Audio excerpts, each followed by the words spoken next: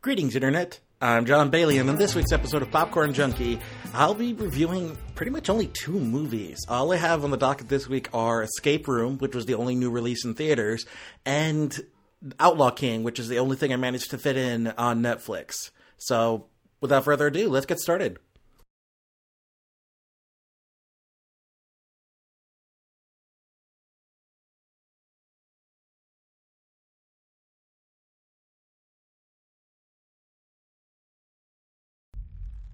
Little boxes on the hillside.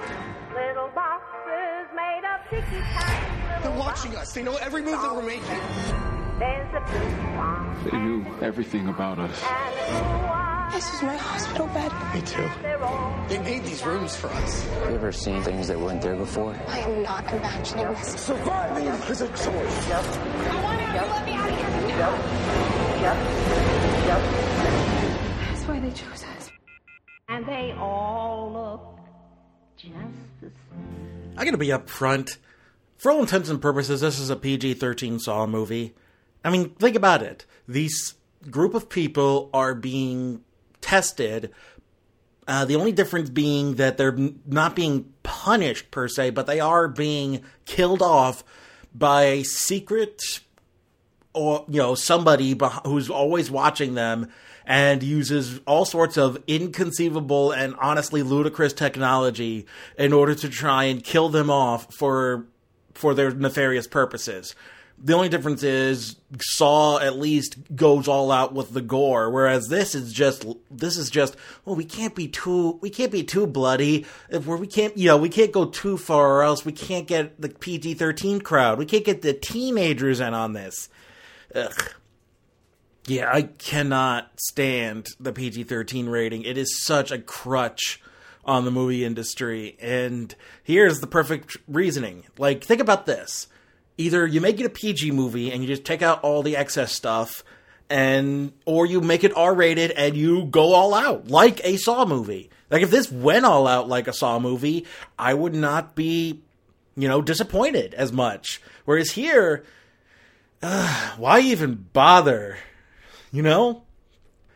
I think the killer especially is that every one of the actors in here is basically a lookalike, could just as easily be a stunt double for another actor in Hollywood. Like, there's a girl who was in the army, I think, or the Marines, who served in the Middle East, who is basically a body double for or a stunt double for Bryce Dallas Howard.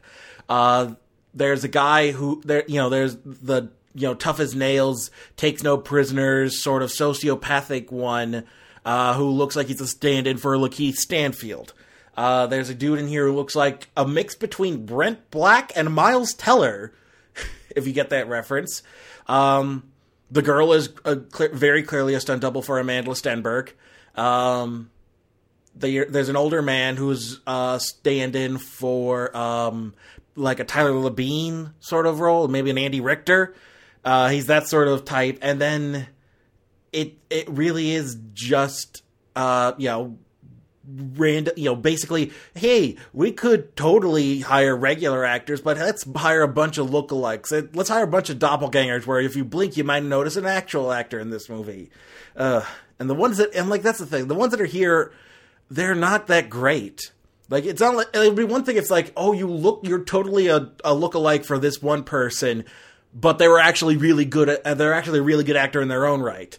But no, these actors just are boring. They don't bring anything to the movie. Not that there's not very much to bring, but they're ultimately just they may as well be mannequins for the director to move about. I took my nephew to this. We did it for Bad Movie Squad, and yeah, January is a perfect time for Bad Movie Squad because it's nothing but bad movies. And this, like, for all the cleverness of the puzzles, my nephew was able to figure all of them out long before the characters were. So if the audience can figure out the puzzles faster than the characters, and you're basically left sitting back waiting for the characters to catch up to your level, what is the point in watching? Like, shouldn't the puzzles be a little bit more, clever and, not quite as easy to figure out. Like, if anybody off the street can figure out your puzzle, maybe you should try a little harder, especially if these are supposed to be the best of the best in terms of, people, in terms of people who can, solve things. And I mean, like, they're given little, like, Rubik's Cube puzzles to solve, and they're all able to solve it. So, I mean, these are all supposed to be clever people, but they can't figure out basic stuff, basic logic problems.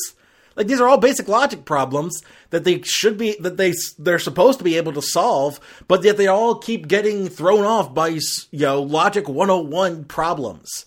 It's almost like this movie thinks it's smarter than it is. The one-liners in this are weak. There's this really bad ADR stuff added in to point out what we're clearly seeing in front of us, as though the test audiences didn't get it, so we have to point it out to them. Or, like, the test audiences didn't respond to it, so the producers were like, oh no, they didn't get it, quick, dub in lines to explain it to them. Like, we get it. We have eyes. We see what's going on. What is that, for the deaf people in the crowd? Not the deaf, the blind people in the crowd? So they could hear the plot going on? I mean, that'd be one thing if that was the case, but I think it's just laziness. They have no idea they couldn't handle making the movie as it was and letting it stand. They had to dub in extra lines in order to make sense of this garbage. It also doesn't help that it continues the trope of the savant character at the beginning who turns into a badass character by the end. Like, I don't know where this started, but it's becoming a recurring trope in a lot of movies that I've been seeing. The Predator had it last before this one, and here it is again. This girl at the beginning is played off as some kind of savant, maybe not fully on the spectrum per se, but definitely some kind of savant. And then by the end of things, she's just like total badass, speaking out one-liners. And it's like the kid from... it's not as bad as the kid from The Predator because he was specifically said to have autism, but here it's just played, hinted at, teased at. But yeah, I don't like this trope. I don't like the trope of a movie curing somebody of their disorder. They can interact with people now and shout out one-liners and are fully functioning in society because, movie magic. No, just leave us be. Leave us stay who we are, you weirdos. Quit doing this to us. What the hell's wrong with you? Ugh. And then, of course, like any bad movie, I won't give away the ending, but suffice to say, they think they're getting another one. They're banking on having another sequel, on having another one of these movies, and building a franchise out of this, full-on Saw style. And we'll have to take a look at the box office reports at the end, at the end of the episode to see if that's, warranted. But man, that's the hackiest thing you can do, especially if you're not a very good movie. Hey, we've got another one planning, if you like this one, but how about you work on making us like this one first? Then you can build onto it. That's what good movies do. You don't need a sequel bait if you're a good movie. Ugh. Anyway, yeah, overall, Escape Room is just another bad start to a film year, and a reminder that January will continue to be a dumping ground for bad movies.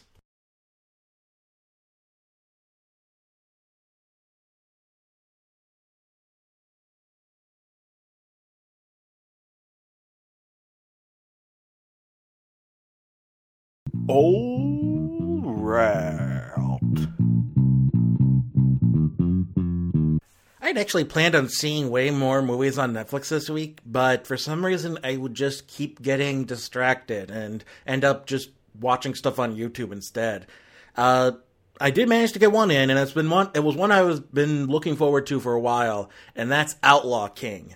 For those who don't know, this is kind of supposedly the more honest and true to life Braveheart, where Braveheart took a lot of took a lot of artistic license with its history. This was planning to be much more accurate, and it centers on a much more prominent figure than William Wallace, Robert the Bruce, who was the king of Scotland at this point in time in medieval history, and it was good, but ultimately I just couldn't get into it as much as I was hoping for. Like, Chris Pine is fine. He kind of his accent kind of comes and goes.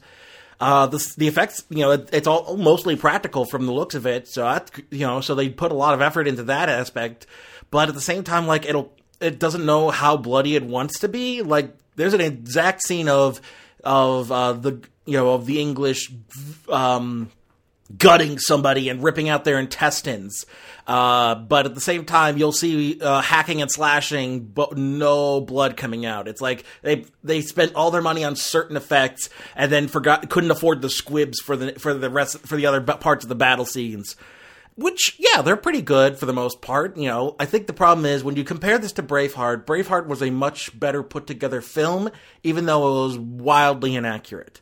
And here, this is a much more accurate film, but not quite as well put together. The acting is fine, but the dialogue isn't exactly, stunning like it was in Braveheart. And the effects aren't quite on the same level as Braveheart, and some of the pacing kind of drags a bit. But ultimately, it is a good movie. Unfortunately, when you compare it to Braveheart, Braveheart is a much better film when you come down to it. And even though this does have some good production design and effects, the accents aren't as bad, and it's much more accurate movie. It's just kind of, it just ultimately comes down to the fact that it's a Netflix version of Braveheart. Braveheart is brand name, is the brand name, whereas this is more like, let's put it this way, Braveheart is Coca-Cola. King of the brands in this field, whereas Outlaw King would be more of an RC. It would be Royal Crown Cola because some people may like it more than Coca-Cola, but what it comes down to is in terms of brand name recognition, this one's not going to get the same as Braveheart, even though arguably some may say it's better. Not as good as I was hoping it would be, but at the same time, like, it's still one of the better Netflix movies out there. I mean, you compare this to crap like Bird Box, which I still think is a complete, happening ripoff, ultimately. This is a much better watch for me, but just not quite as good as it could have been. So, I missed out on a couple of other stuff, but we'll see what I can... I'm adding stuff to my Netflix queue so that if I need to fill up space on the roster, I can add more to it, and I'll have to remember to watch it this time. So that about does it for the review portion. Let's get into the discussion, shall we?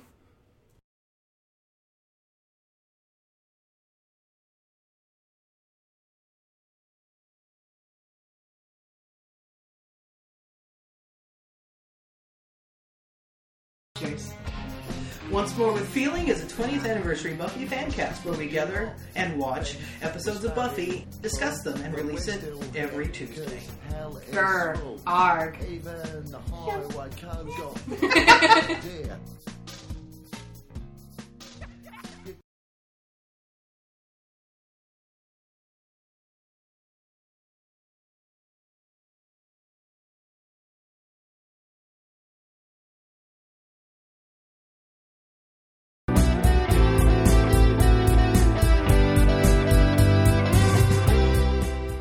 I was initially going to address the whole Kevin Hart Oscar host thing this episode until last minute I realized we were going to be talking Golden Globes. I completely forgot the Golden Globes were airing this weekend, so we're going to be talking about that for the discussion, but suffice to say that that the Kevin Hart situation definitely is going to be addressed at some point. Probably, I'm not going to be trying to cover all the awards like I did last year.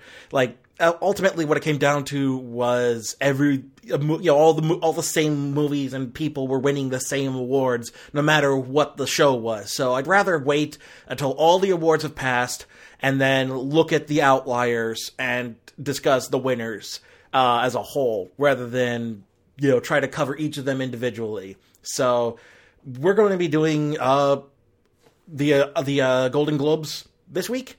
But I do want to get off my chest that the whole Kevin Hart thing is definitely kind of, I just want it to be over with. You know, at this point, I'm just tired of the discourse, because what it comes down to is, will a multi-millionaire comedian who doesn't have to host the show end up hosting a show where his comedy is going to be watered down anyway? Like, what? There's so many problems with the Oscars that who hosts it is ultimately meaningless, but it's, you know, it's not like Kevin Hart is going to make it any worse or any better. That's kind of my overall feeling of this. I would much rather somebody else, personally, just because I don't find him all that funny. But, you know, if he has to, it's not like he's going to make it any worse, because he's not the one in control. It's the problems all stem from the roots of the tree. He's just going to be one of the new branches, is all. With that being said, let's talk some Golden Globes. And the award goes to...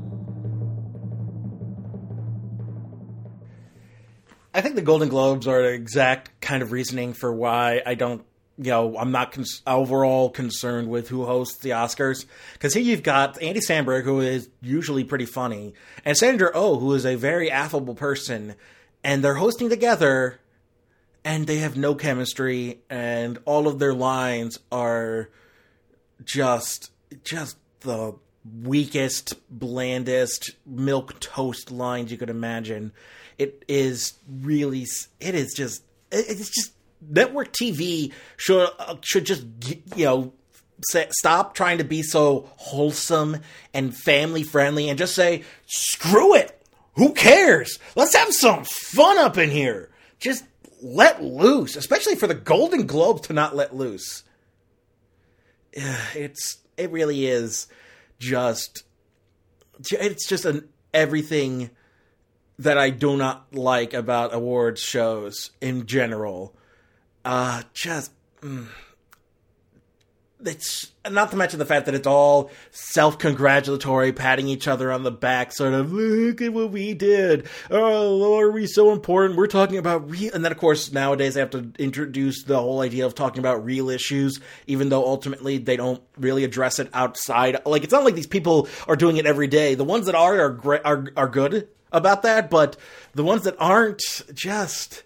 Why bring it up if you're not going to make that a constant? You know, why it's just bringing it up for brownie points, ultimately. And I think people are starting to catch on to that. Like, okay, chill out. You're a bunch of drunk actors patting each other on the back. Save it for the streets, you know? Lip service is cool here, but how about you put your money where your mouth is? So yeah, Andy Samberg and Sandra Oh just are not that good of a... They don't have... that. Like, what if it was, instead of Sandra Oh, they had Melissa Fumero or one of his other co-stars from Brooklyn Nine-Nine? He would clearly have more chemistry with them. But at the same time, even if he did have more chemistry, even if the host did have more chemistry, ultimately what it comes down to is the writers for this are just... weak. They are not good writers. They're very late, milquetoast, middle of the road, boring writers, and that's the worst part about all of this. If award shows had some balls and brought in some real writers and made some real just balls to the wall comedy, made it fun, made it almost like an actual roast, like a Friars Club roast, then maybe we could have some more fun up in here. But nah, we gotta be nice and be family friendly for the TV audiences at home. Get over yourself. Yeah, no wonder people don't want to watch you. So yeah, Jim Carrey stole the opening, by the way, for those who watched it. Not surprising, because Jim Carrey's ultimately way more fun off the cuff than any of the writers were trying to script this whole mess. So yeah, before we get into the award recipients themselves, I did want to make a nice shout out, since I don't cover TV too much. I do want to say it's nice that they added a new Lifetime Achievement Award for television, and they named it after Carol Burnett. This is a brand new tradition starting this year. And other than like maybe Norman Lear or like one of the big name producers, yeah, it really is. It's such a sweet honor, and I couldn't think of anybody better than Carol Burnett to carry that honor for years to come. The Carol Burnett Award for Lifetime Achievement in Television. That has a wonderful ring to it.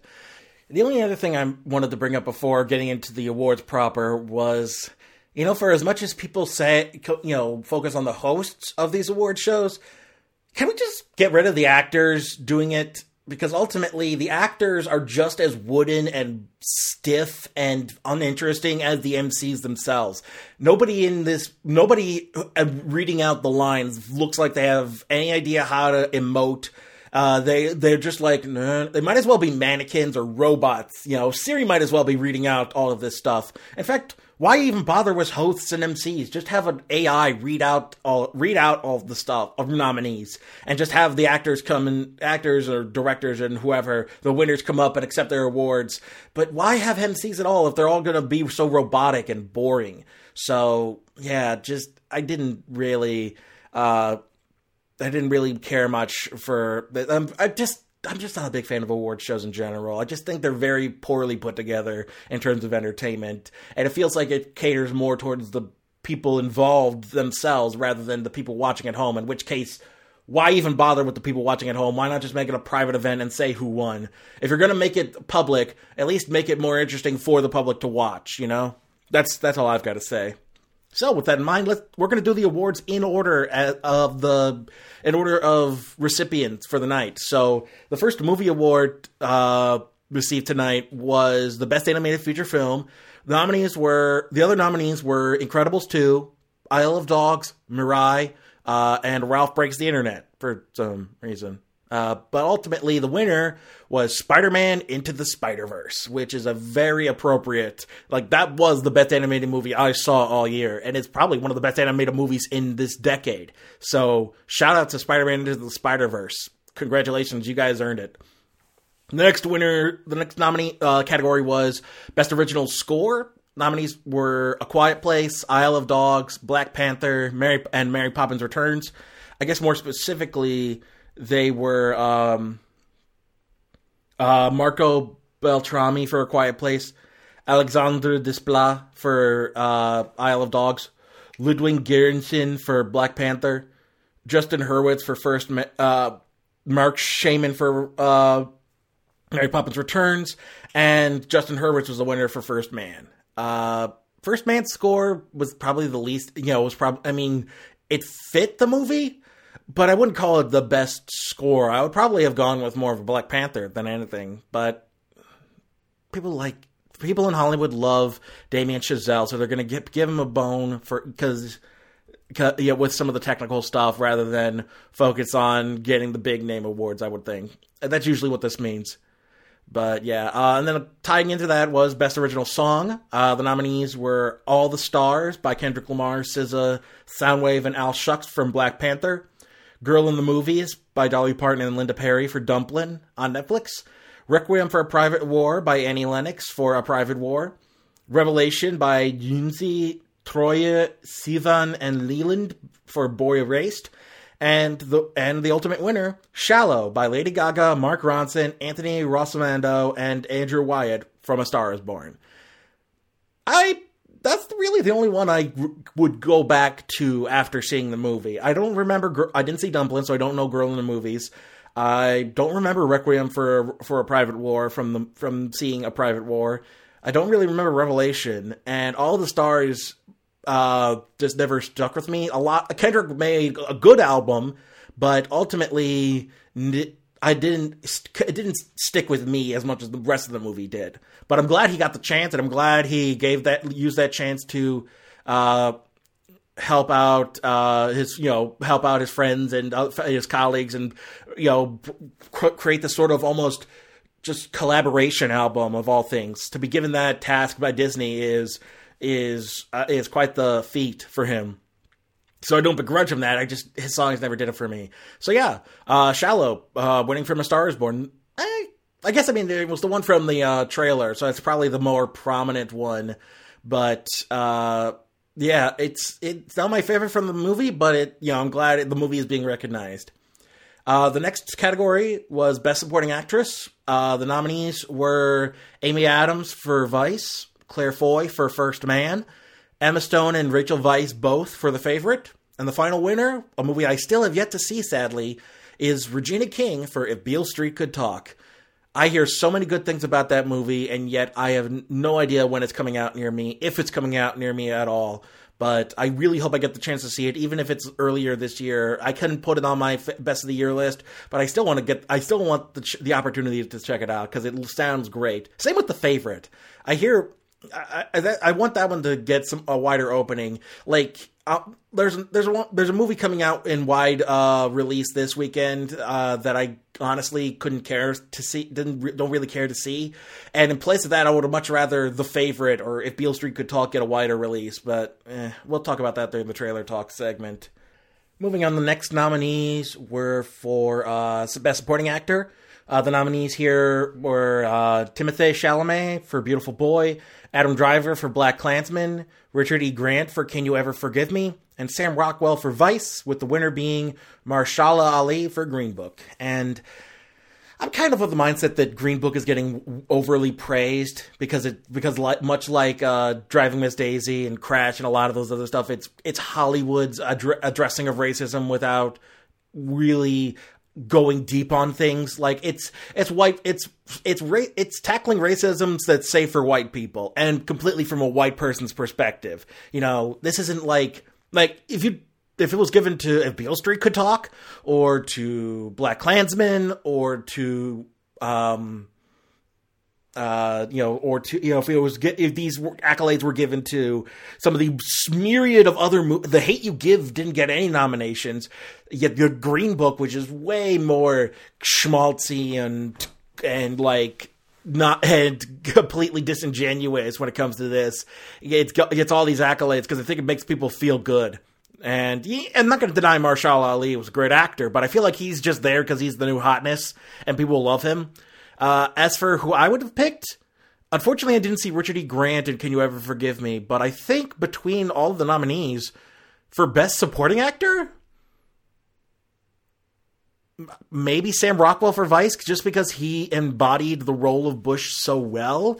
Otherwise, I guess, Mahershala Ali for Green Book because of his performance. I mean, Rockwell's the only one to have to really embody the performance aspect of it and actually become his character, other than Mahershala Ali. Whereas Timothée Chalamet is kind of forgettable. Adam Driver is good, but it's hard to tell how much is in the performance versus in the writing. And I haven't seen Richard E. Grant, so I can't speak on him. But as for what I've seen, it would have been either between Mahershala Ali and Sam Rockwell. But I'm not saying Mahershala Ali didn't deserve it because dude deserves all the awards because the dude is good. Dude is good.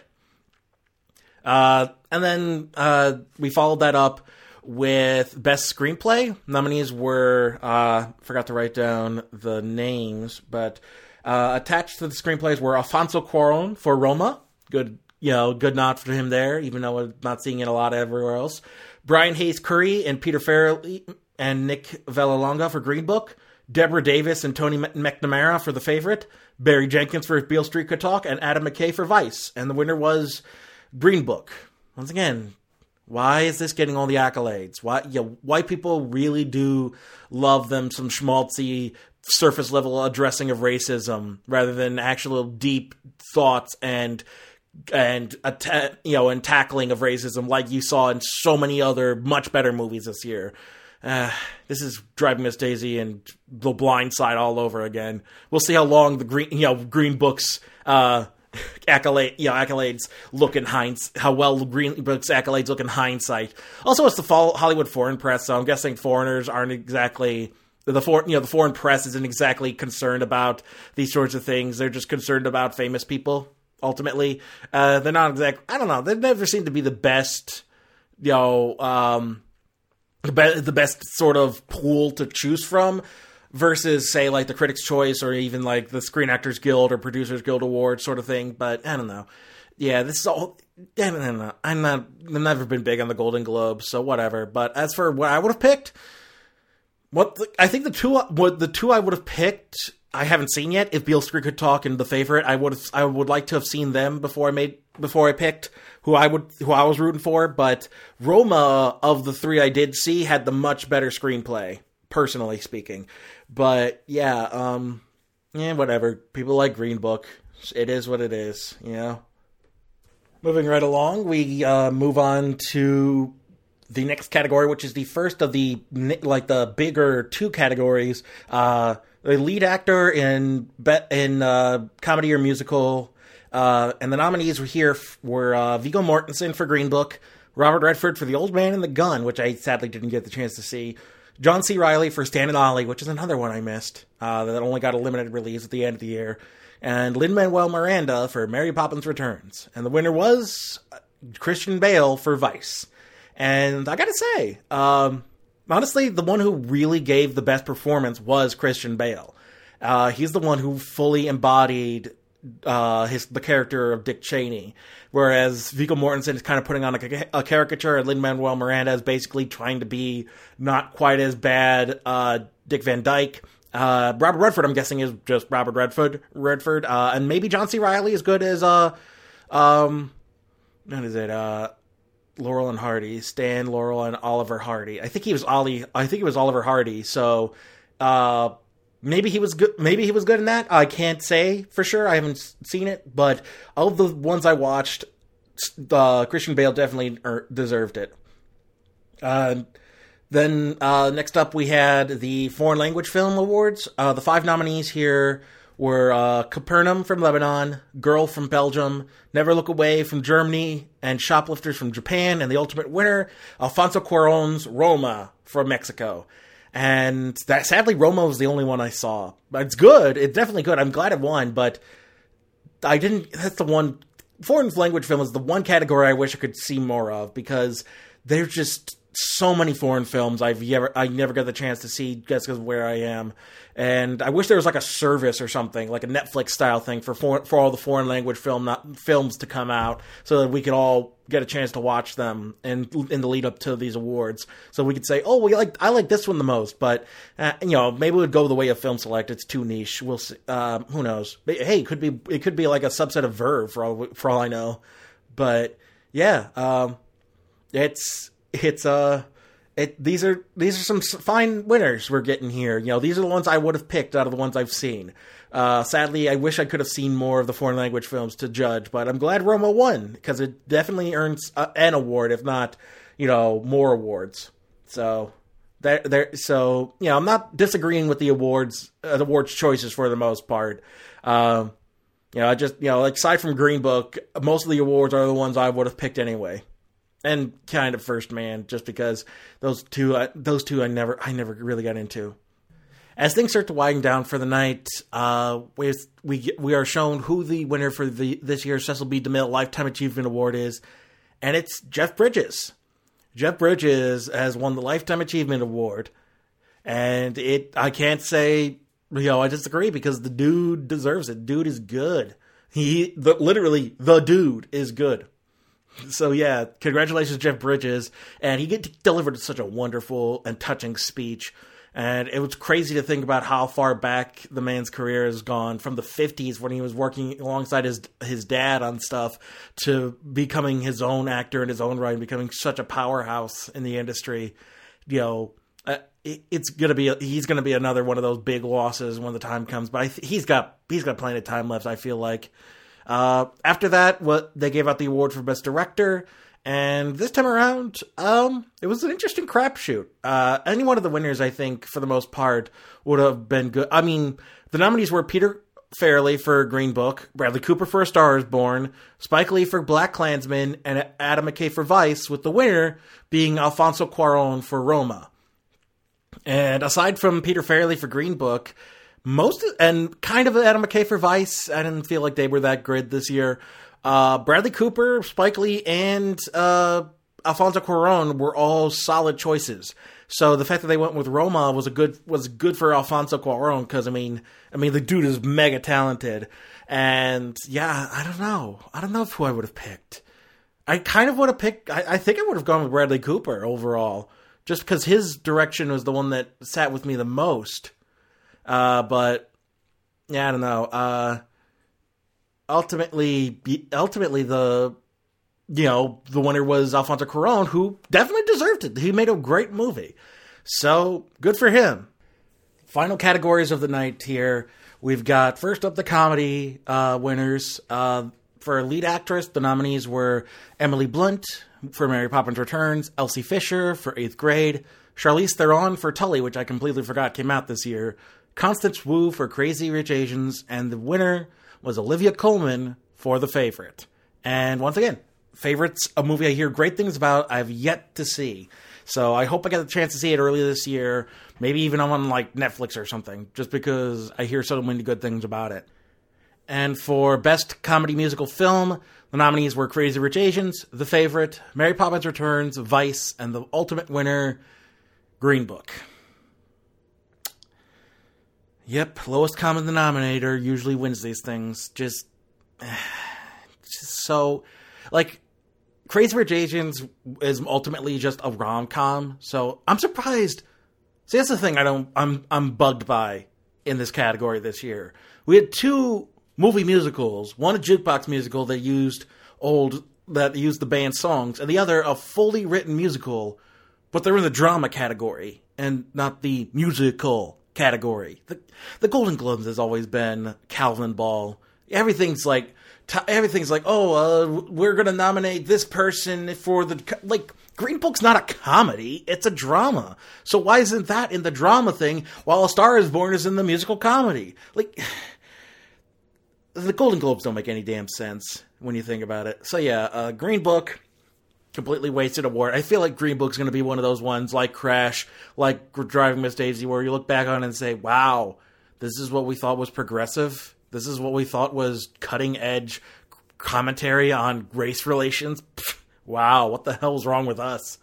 And then finally, for the drama section, the nominees for Best Actress were Lady Gaga for A Star is Born, Nicole Kidman for Destroyer, which I hadn't seen or heard of. What the hell was Destroyer? I hadn't heard the winner either, but we'll get to her. Crime drama from Karen Kusama, screenplay by Phil Hay and Matt Manfredi. Nicole Kidman, LAPD officer who must take out members of a gang years after her case was blown. Oh yeah, I think I saw something about that. Sebastian Stan's in it, Tony Kebbell, Bradley Whitford. So it seems good. I'm not sure when I'm going to get the chance to see it, but I thought I saw this buzzing around at some point. But yeah. Anyway, so Nicole Kidman was nominated for that and for, I think, one of the TV section as well. Then the other, Melissa McCarthy for Can You Ever Forgive Me?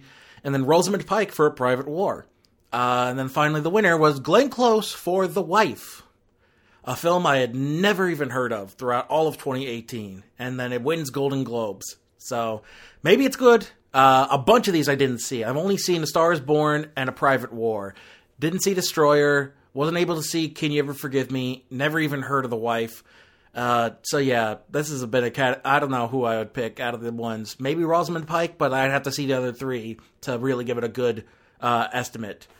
Anyway, for leading actor in a drama, we have nominees Bradley Cooper for A Star is Born. Once again, A Star is Born should be in a musical, right? It's literally a musical. Willem Dafoe for At Eternity's Gate, where he played Vincent van Gogh. Van Gogh. I've heard there's so many. I don't know the correct pronunciation of his name anymore. It's always kind of up in the air. Anyway, Lucas Hedges for Boy Erased, John David Washington for Black Klansman, and the ultimate winner, Rami Malek for Bohemian Rhapsody. Another movie musical that just uses Queen. I know they're not technically singing, but it's a musical centered around Queen's music. I don't get you, Golden Globes. But anyway, Rami Malek is good. Like, he's good at capturing Bohemian Rhapsody. He's good at capturing Freddie Mercury, but I'd have to see Willem Dafoe in Eternity's Gate. But Boy Erased, Lucas Hedges was good. John David Washington was good in Black Klansman. Bradley Cooper was good in A Star is Born. Any of those would have been good choices, but Rami Malek feels like the populist choice. Like, everyone loved Bohemian Rhapsody. It's such an amazing movie, even though it's a completely trite, overly Hollywoodized version of the actual events. But this is what they love. This is the kind of schmaltz that they go gaga over. Oddly enough, someone who didn't win that night. And then finally, the best dramatic film. Nominees were Black Panther, Black Klansman, If Beale Street Could Talk, A Star Is Born, and then finally, Bohemian Rhapsody. Really. Like, I knew Black Panther wasn't going to get the win out of this crowd, but not If Beale Street Could Talk? Not Black Klansman? Like, Bohemian Rhapsody? That's the best drama, in your guys' opinion? Seriously? Like, you didn't watch any of the other dramas. Literally any of the other dramas out there. Like, you didn't watch Can You Ever Forgive Me? You didn't watch, what's another one?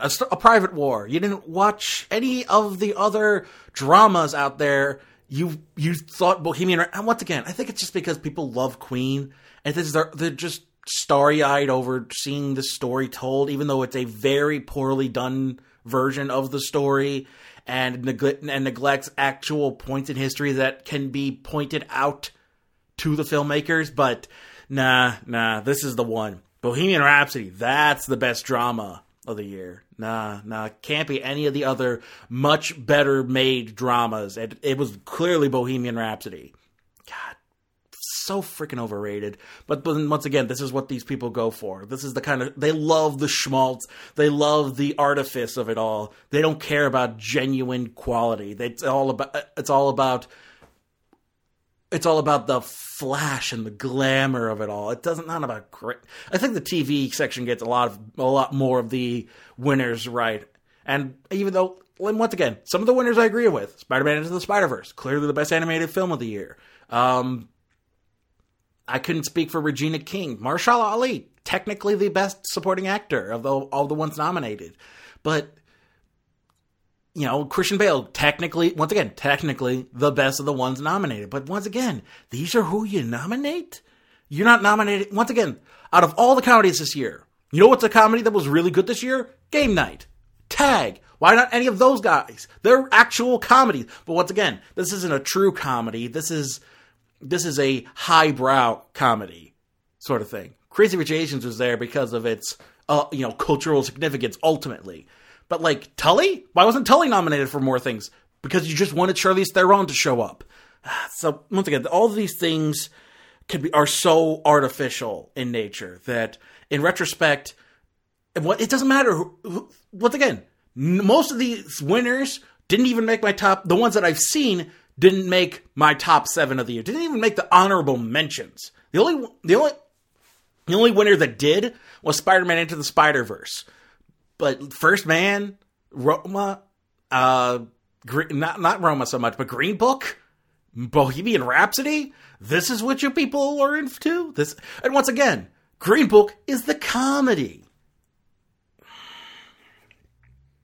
Why even have a different category if you're just going to use it as carry over from the other more important category? That's what this is. Comedy and musicals seems to just be a carryover from drama. We wanted to fit more people into the drama category, but rather than extend the number of nominees, we'd rather just move them over to comedy and just, kind of fudge the details. God, I'd never liked the Golden Globes. I don't know if I'll cover the next one next year. So maybe I'll. I don't think I'll watch the awards. Maybe I'll cover the winners. But God, I hate the award season so much. It is so up its own ass. But unfortunately, I can't ignore it. It's a consistent part of discussing movies. It's one of the. It's such a point that there's an entire season leading up to these award shows. And unfortunately, they all suck, and it's a bunch of blowhards picking garbage. And sometimes I agree with them, but ultimately, it's a bunch of it's a bunch of yahoos picking these things. It doesn't matter. None of this matters ultimately. And unfortunately, I still have to talk about it. That's the worst part of it all. So yeah, screw the Golden Globes. I'm done with this crap. let's move on to the other parts of this podcast and get this whole schlemiel over with. And now the popcorn junkie checks in with this week's box office report. Looking at the box office this weekend, we're going to have pretty steady numbers all around. Holmes and Watson dropped from number 7 to number 10. Turns out that was another Sony production. So Sony putting their stamp of quality on everything. Most everything stayed about the same. Second Act and Ralph Breaks the Internet stayed at 8 and 9 respectively.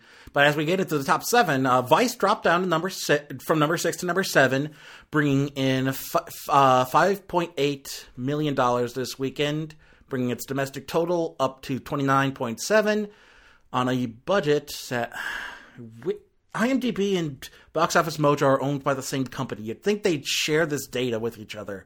God. Hold on. Vice. We want the budget. $60 million. So, not looking good for Vice. Maybe the Oscar buzz and the awards buzz will gain some numbers, but ultimately it's not making it all that much. It'll be lucky to make back its budget at this point, given these numbers. Moving up to number 6 was last week's number 5, The Mule, which earned $9 million this weekend, bringing its domestic total up to $81.1 million. So it's slowly building its way up to to breaking even. So it's about $20 million out. We'll see if it can make that back over the rest of its run. Maybe the rest of the January movies will push it out, but I could see this making back its money, even though it's not mega successful. Next up, last week's number 3 dropped down to number 5. That's Bumblebee, bringing in $12.7 million, bringing its domestic total up to 97.1, and its global total so far up to $289 million. Perfectly financially successful. I don't know unfortunately, I don't know how it ranks compared to the rest of the Transformers movies. Let's take a look. Like the last one by this point. Let's see, Bumblebee's at week 3. 3 weeks in, the Transformers 5 made gross today $109 million nationally. So Bumblebee's, I think, doing okay so far. It's making a little bit more. No, actually, it's not 97. So I think the Last Night has kind of ruined the taste, and plus people aren't ultimately not into prequels, I think, as much. But I hope they stick with this direction rather than going for try to tie this back into Michael Bay's crap. But people love Michael Bay. I think it's just because they love the spectacle of it all. They don't care about the story. Well, even though the effects in this are way better than anything Michael Bay has done, I guess people don't really care, ultimately. They just, it exists, and it's a way to waste their time. Anyway, staying steady at number 4, we have Spider-Man Into the Spider-Verse, earning $13 million this weekend, bringing its domestic total up to $133.8 million, and its worldwide total so far up to $275 million. Congratulations, you're breaking even, and you're on your way to success. Not as much as the other Spider-Man movies, I don't think. Definitely one of the better Sony Pictures animation movies. But, once again, if you haven't yet, why aren't you seeing Spider-Man Into the Spider-Verse? It is the superior Spider-Man related movie of the year. Why are you supporting Venom when this is the far superior movie? Anyway, I don't get you people. Anyway, number 3 is last week's number 2, Mary Poppins Returns, bringing in $15.7 million this weekend, bringing its domestic total up to $138.7 million, and its worldwide total up to $257.9 million. So, great, rousing success. One of the better, adjusted for inflation. Yeah, I was going to say the first one should be making way more money adjusted for inflation. But not worldwide. Mary Poppins did not make a lot of money worldwide, it looks like. But yeah, people are digging this new one, so good for them. And it's not one of their bad ones. It's not so bad. I've been seeing a lot of pushback from it, people who are much more fans of the original, but it's not as bad. It's not as good, but they made some improvements around, and hey, we got to see the return of 2D animation, so it's good. It did some good stuff for what it's worth. And then premiering at number 2 this week, we have Escape Room, which brought in $18 million and cost $9 million to make. It doubled its budget opening weekend. That sequel bait is going to be completely warranted. We're going to get a whole bunch of this crap, all because it managed to just scrape by because it's so freaking cheap. This is why I'm not that into horror. Because bad horror perpetuates because it's cheap to make and people support it, and just enough people support it. They'll get enough people in. It's like those clickbaity things. Bad horror is clickbait for movies. It entices you with teases of shock and startles and spooks, and then when you watch it, you're like, that was garbage, but they got your money, so they don't care. They got your click, so what does it matter? I really hope people learn and don't support a sequel for this crap. Anyway, staying at number 1 is Aquaman, earning $30.7 million this weekend, bringing its domestic total up to $259.7, and its global total almost $1 billion at $940 million. So, congratulations, Aquaman! You're the second highest grossing of the entire DCEU, I believe. Let me see. DC Extended Universe. It says number 5. That must be domestically. Yeah, unadjusted worldwide. Grossed higher than Superman. Batman v Superman. So, yeah, the lowest grossing of that is Justice League. And Batman v Superman is the second, was the highest. And now Aquaman is the highest. So, congratulations. You did it good. You're not a terrible movie, and you've proved that maybe the DCEU is worth salvaging. We'll see about that. I hear good, Shazam looks good. We'll see where that goes. Maybe a new direction, do the stupid, weird Flashpoint reboot or something. As long as you've got new good people in charge, I'll be fine with it. Rising from the ashes, bad, tripped at the start, but hey, if you can gain your footing and actually get some good movies going, I'm happy. That's all I care about. So yeah, that was the box office report for this weekend. So let's move on to the trailer talk next.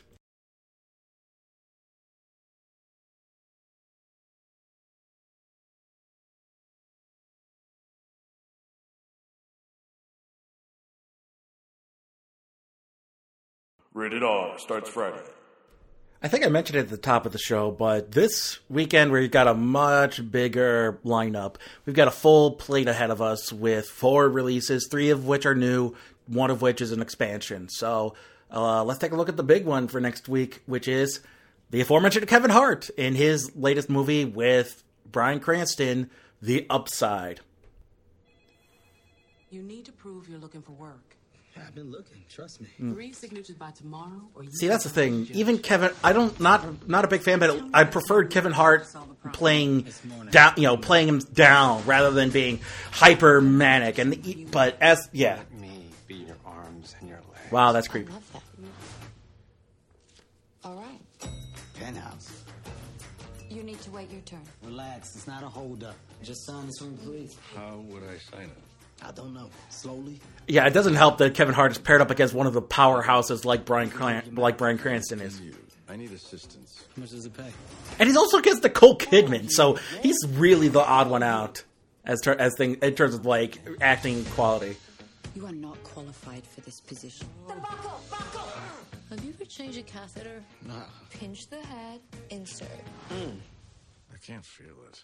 Oh, well, I can't. You want to feed your soul? Then listen to its queen.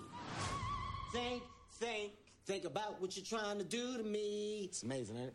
Sound just like her. Yeah, it's uncanny. Yeah, that sort of manicness is what I don't like Kevin Hart for. It's why I think of him as like this generation's Chris Tucker. Yeah, screaming in the shower.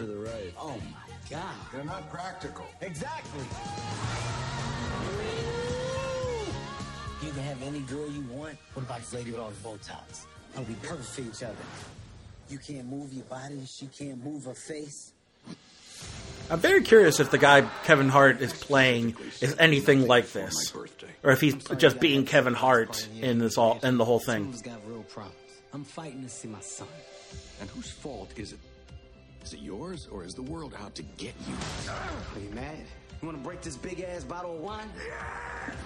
What else you want to do? The ball.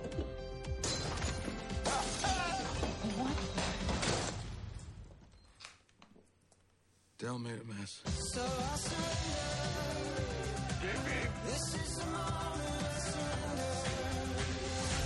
Kevin Hart, Bryan Cranston, and Nicole Kidman.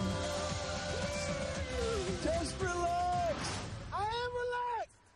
This is me being relaxed. Yeah, exactly. It's better than his usual shtick, but once again, it's still Kevin Hart. It's all Kevin Hart-isms, and it's just not what I'm into. So I'm sure the movie will be fine. Who's the director? I saw Neil Berger. So yeah, once again, it's got a great pedigree behind it. So I'm sure it'll be good. But Kevin Hart is just not somebody I'm into, especially now with all this drama going on around him. Like, the more people talk, complaining like, oh, he's so amazing, so good, and then people are like, talking about breaking down, how they don't like him, and it's just like, I don't care about you, Kevin Hart. I never cared about you, and I care about you even less now. So anyway, the next big release we got is A Dog's Purpose. No, that was one of my worst movies of 2017. No, we're looking at the spiritual successor, A Dog's Way Home, or as people I've been seeing call it, Homeward Bound 2019.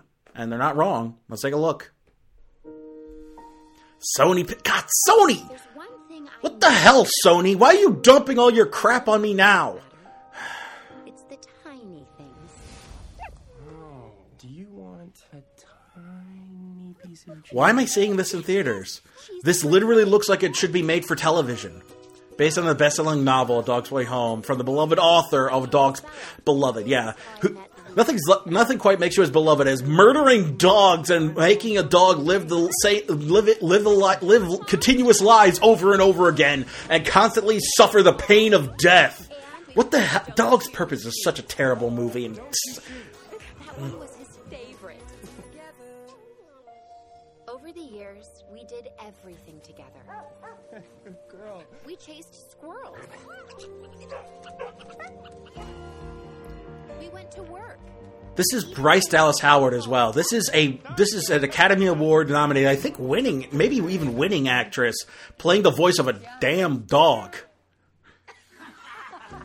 Life with Lucas was the best, but when he wasn't around, I missed him so much. And it's like, what does she add to it? Squirrel, squirrel, squirrel! What does she add to this that you couldn't get from, like, Grey Delisle? Grey Delisle Griffin, I know her as, I grew up with her as Delisle, so I keep forgetting she goes by her married name now.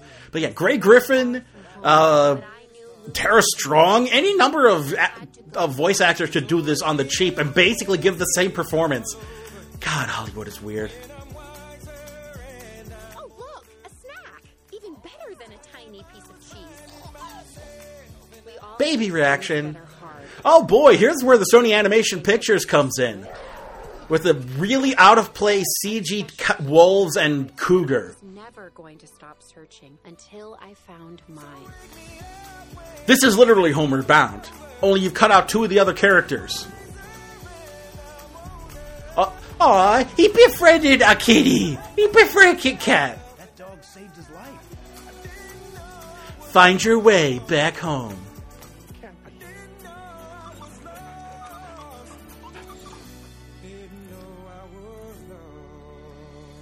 There are some bonds no distance can break.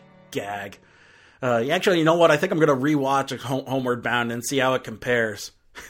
Probably not a good idea, considering that was probably way better. Even as a schmaltzy kids movie, that one's probably way better than this. Anyway, let's take a look at the last of the new releases with Replicas. This is going to be interesting to talk about, because I have to dig into the deep backstory behind this, because it's got a long story behind it. Entertainment Studio. I still feel like that's a front. That always sounds like it's a front for, like, the mob or something. It's a fence organization. Lotus Entertainment.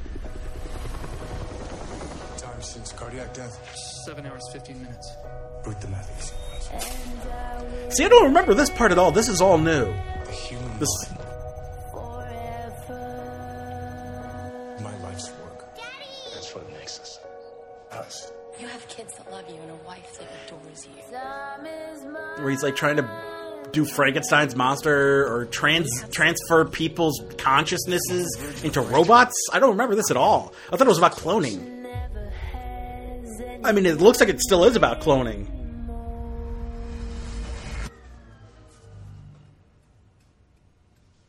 Next year. There now. I'm better. Like it never happened. For the producers of... Oh, that's great. That's a great... And Transform... Oh! Passengers and Transformers. Great movies to be tied to. Crash. Also, way to give away the backstory. You and the kids died. I brought you back. There is a reason human cloning is banned. I'm dead. What if something horrible goes Oh, hey, it's Thomas Middleditch. Something already has. This has got way out of hand. I hope you're ready to go to jail. The experiment's over, Bill. No, it isn't.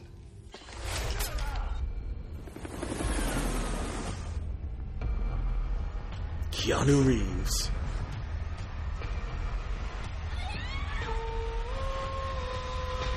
Oh my god, is this gonna pull a Chappie? Oh my god, if this trailer revealed that he goes full Chappie, then I'm gonna lose it. I didn't defy every natural law there is just to lose you again. Replicas. Oof, yeah, that's gonna be something or other. Oof, it does not look very good. Oy vey. So yeah, that's gonna be coming out. We're gonna look forward to that. And then finally, the expansion we get, not the favorite, not If Beale Street Could Talk, not any of these really good movies. The one that didn't even get a single nomination at the Golden Globes and seems to be going forgotten unless it turns up at the Oscars. We've got the Ruth Bader Ginsburg movie, On the Basis of Sex. Let's take a look.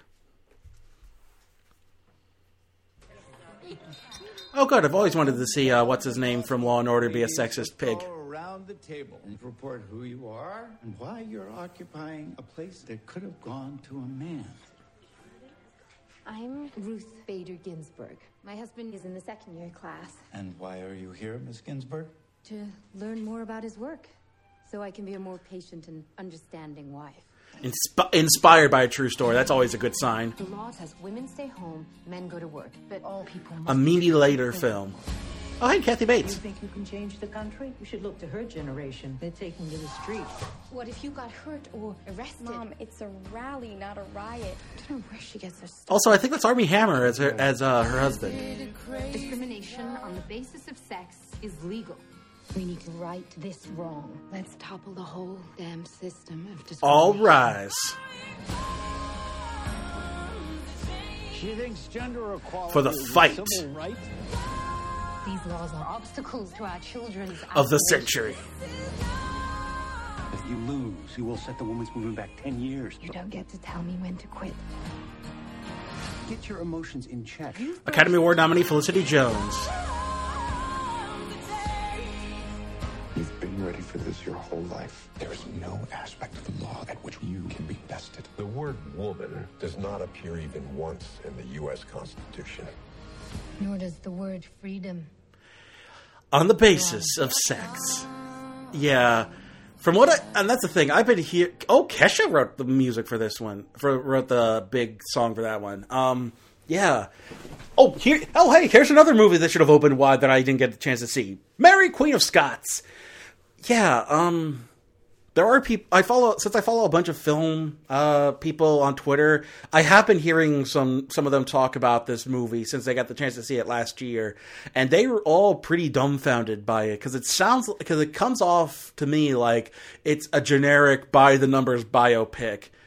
And considering this is Ruth Bader Ginsburg, who could very easily be its own unique biopic, the fact that it's so doesn't try hard to be as unique as her life was, especially considering you could watch literally her life story presented as a documentary in RBG.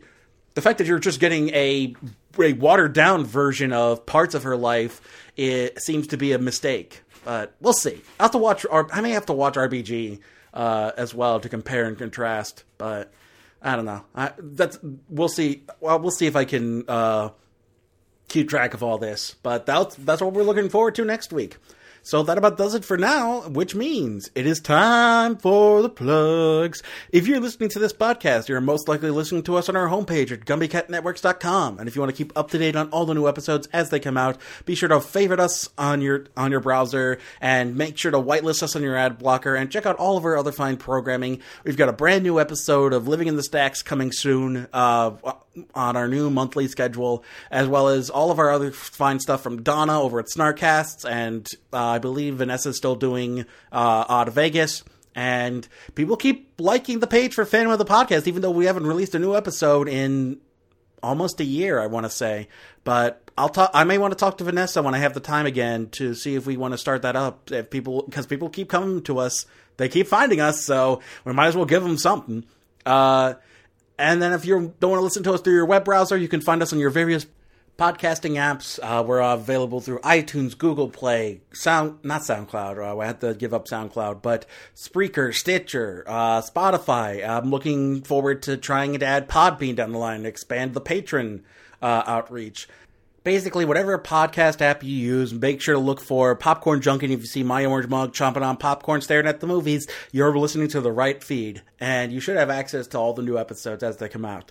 And then if you want to, help the podcast out, you can always leave a 5-star rating and review and let people know that you like the show or that they should check it out as well. You can also do that by sharing us on your various social media. The social media home for Popcorn Junkie is facebook.com/Popcorn Junkie. That's where all the big news is going to come out. And I've got some plans for 2019 in the works, so stay tuned to that.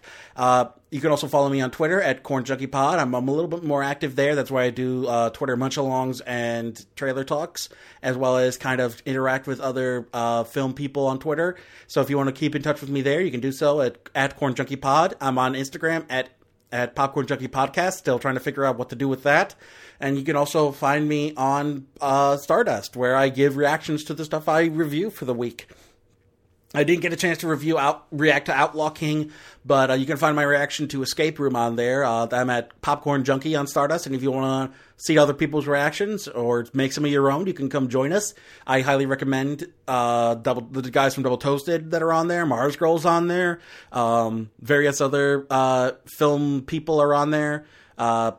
And then, of course, there is the internet's other John Bailey, the king of Stardust, Epic Voice Guy himself. At Epic Voice Guy, the voice of Honest Trailers and so many other things. He has the best reactions, bar none. Puts genuine production, for basically what is essentially Vine for movie fans, and he puts us all into it, and he gives some of the best reactions, period.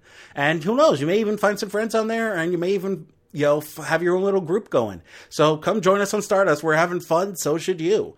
And then if there's anything else you want to say to me, any kind of feedback you want to give, corrections you want me to make, did you not like Outlaw King, but you enjoyed Escape Room? Your thoughts on the Golden Globe winners? Do you think I'm misguided in, lambasting Green Book or Bohemian Rhapsody? What would you have picked for those categories? Send all that to popcornjunkiepodcast@gmail.com and let me know in the message or in the subject that you gave me, you grant me permission to use your name and the message on the air. Otherwise, I'll just paraphrase it. I don't want to, but if you want me to read it out as is and let you know who sent and let people know who sent it, be sure to let me know in the message or in the subject, because I don't want to do things without your permission.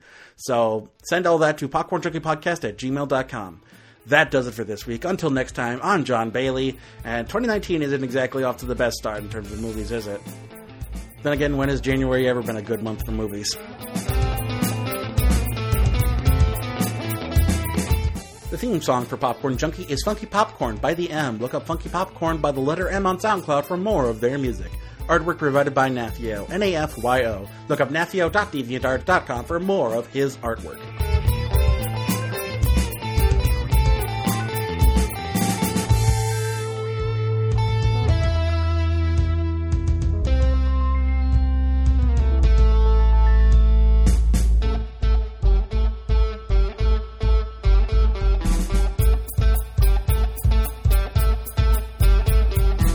And then if you don't want to listen to us through your web browser, you can find us on your various Popcast. Nah.